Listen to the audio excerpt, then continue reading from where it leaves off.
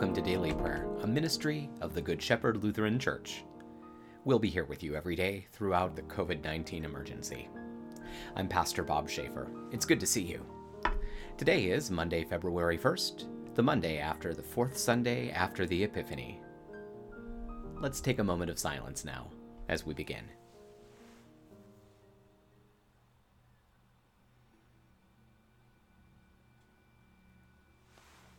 We begin with a lighted candle. A candle burning in the darkness is a powerful symbol of hope.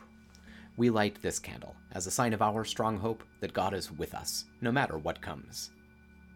The candle also reminds us that Jesus said we would be lights for the world. We're called to live generously and graciously, taking care of one another in the name of Jesus. Please join me, if you'd like, in lighting a candle in your own home now.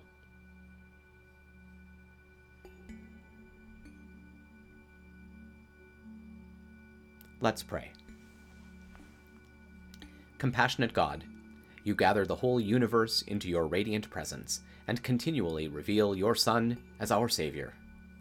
Bring wholeness to all that is broken and speak truth to us in our confusion, that all creation will see and know your Son, Jesus Christ, our Savior and Lord. Amen. Now we turn to the pages of Holy Scripture. Today our readings begin in Psalm 35. O Lord, fight those who fight with me. Attack those who attack me. Grab your small shield and large shield, and rise up to help me. Use your spear and lance against those who chase me. Assure me with these words, I am your deliverer. May those who seek my life be embarrassed and humiliated. May those who plan to harm me be turned back and ashamed. May they be like wind-driven chaff as the Lord's angel attacks them. May their path be dark and slippery as the Lord's angel chases them. I did not harm them, but they hid a net to catch me and dug a pit to trap me. Let destruction take them by surprise. Let the net they hid catch them. Let them fall into destruction. Then I will rejoice in the Lord and be happy because of his deliverance. With all my strength I will say, O Lord, who can compare to you?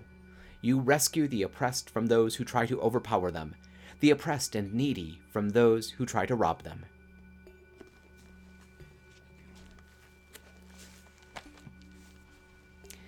We continue now in the book of Numbers, the 22nd chapter. The Israelites traveled on and camped in the plains of Moab on the side of the Jordan River across from Jericho. Balak, son of Zippor, saw all that the Israelites had done to the Amorites, and the Moabites were greatly afraid of the people because they were so numerous. The Moabites were sick with fear because of the Israelites. So the Moabites said to the elders of Midian, Now this mass of people will lick up everything around us, as the bull devours the grass of the field. Now Balak, son of Zippor, was king of the Moabites at this time, and he sent messengers to Balaam, son of Beor, at Pethor, which is by the Euphrates River in the land of Ammah, to summon him, saying, Look, a nation has come out of Egypt. They cover the face of the earth, and they are settling next to me. So now, please come and curse this nation for me, for they are too powerful for me. Perhaps I will prevail, so that we may conquer them and drive them out of the land. For I know that whoever you bless is blessed, and whoever you curse is cursed. So the elders of Moab and the elders of Midian departed with the fee for divination in their hand. They came to Balaam and reported to him the words of Balak. He replied to them, Stay here tonight, and I will bring back to you whatever word the Lord may speak to me. So the princes of Moab stayed with Balaam. And God said to Balaam and said, Who are these men with you? Balaam said to God, Balak, son of Zippor, king of Moab, has sent a message to me, saying, Look, a nation has come out of Egypt, and it covers the face of the earth. Come now and put a curse on them for me. Perhaps I will be able to defeat them and drive them out. But God said to Balaam, You must not go with them. You must not curse the people, for they are blessed. So Balaam got up in the morning and said to the princes of Balak, Go to your land, for the Lord has refused to permit me to go with you. So the princes of Moab departed and went back to Balak and said, Balaam refused to come with us. Balak again sent princes, more numerous and more distinguished than the first. And they came to Balaam and said to him, "Thus says Balak, son of Zippor, please do not let anything hinder you from coming to me, for I will honor you greatly, and whatever you tell me I will do. So come, put a curse on this nation for me." Balaam replied to the servants of Balak, "Even if Balak would give me his palace full of silver and gold, I could not transgress the commandment of the Lord my God to do less or more. Now therefore, please stay the night here also, that I may know what more the Lord might say to me." God came to Balaam that night and said to him, "If the men have come to call you, get up and go with them, but the word that I will say to you, that you must do." So Balaam got up in the morning, saddled his donkey, and went with the princes of Moab.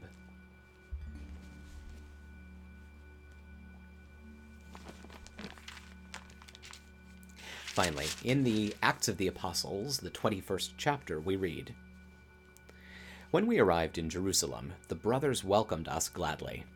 The next day Paul went in with us to see James, and all the elders were there. When Paul had greeted them, he began to explain in detail what God had done among the Gentiles through his ministry. When they heard this, they praised God. Then they said to him, 'You see, brother, how many thousands of Jews there are who have believed, and they are all ardent observers of the law. They have been informed about you, that you teach all the Jews now living among the Gentiles to abandon Moses, telling them not to circumcise their children or live according to their customs. What then should we do? They will no doubt hear that you have come. So do what we tell you. We have 4 men who have taken a vow. Take them and purify yourself among them, and pay their expenses, so that they may have their heads shaved. Then everyone will know there is nothing in what they have been told about you, but that you yourself live in conformity with the law. But regarding the Gentiles who have believed, we have written a letter, having decided that they should avoid meat that has been sacrificed to idols, and blood, and what has been strangled, and sexual immorality.' Then Paul took the men the next day, and after he had purified himself, along with them, he went to the temple and gave notice of the completion of the days of purification, when the sacrifice would be offered for each of them." This is the word of the Lord. Thanks be to God.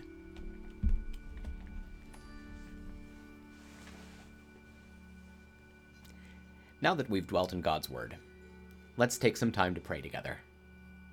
I'd like to invite you to pray out loud with me. Don't be embarrassed that you're praying with a video screen. I'm praying in an empty room. And yet, despite the strangeness, our technology is joining us in prayer right now, no matter when or where we are. So, in that spirit, let's pray. Holy God, holy and mighty, holy and immortal, have mercy on us. Our Father who art in heaven, hallowed be thy name. Thy kingdom come, thy will be done on earth as it is in heaven. Give us this day our daily bread, and forgive us our trespasses, as we forgive those who trespass against us. And lead us not into temptation, but deliver us from evil. For thine is the kingdom, and the power, and the glory, forever and ever. Amen. I believe in God, the Father Almighty, creator of heaven and earth. I believe in Jesus Christ, God's only Son, our Lord, who was conceived by the Holy Spirit, born of the Virgin Mary, suffered under Pontius Pilate, was crucified, died, and was buried. He descended to the dead.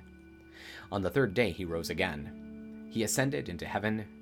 He is seated at the right hand of the Father, and he will come to judge the living and the dead. I believe in the Holy Spirit, the Holy Catholic Church, the communion of saints, the forgiveness of sins, the resurrection of the body, and the life everlasting. Amen.